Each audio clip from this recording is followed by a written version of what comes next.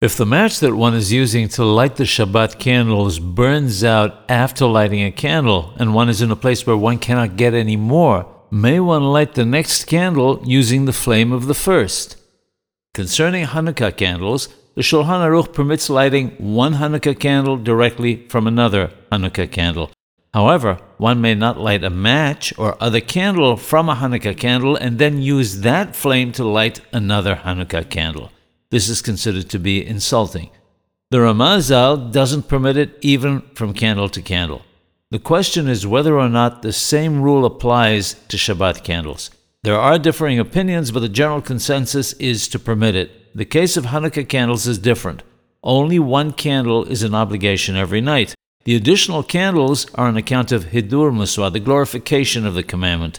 On Shabbat, even though the strict requirement is also one candle, all the others add to the reason for lighting of Shalom Bayit. One should be careful to light directly from one candle to another without using any intermediate candle or device. It says in Kol Eliyahu that if it's impossible to light from candle to candle, one may use an intermediary.